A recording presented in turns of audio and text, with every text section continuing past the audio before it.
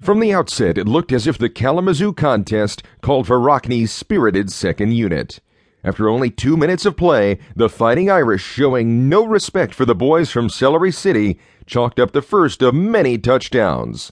2 minutes later, Gip, cutting through the line on play 51 with the precision of a lapidary, scampered to the Kazoo 20.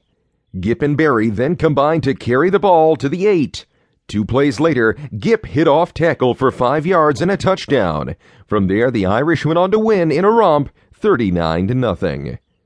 A little-known incident that occurred in the Kalamazoo game was recalled by Roger Kiley, the superb pass-catching left end who came on strong in fall practice to nail down the post vacated by Bernie Kirk.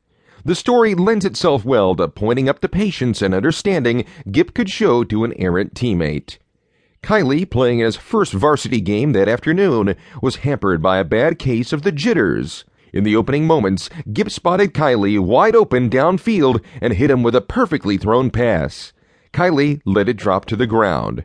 "If a gate had been open, I would have run to Chicago," Kiley said. "There was no way out, and I came back to the huddle. George said to Brandy, 'Joe, call it again.' Joe did. I caught the next pass and several others.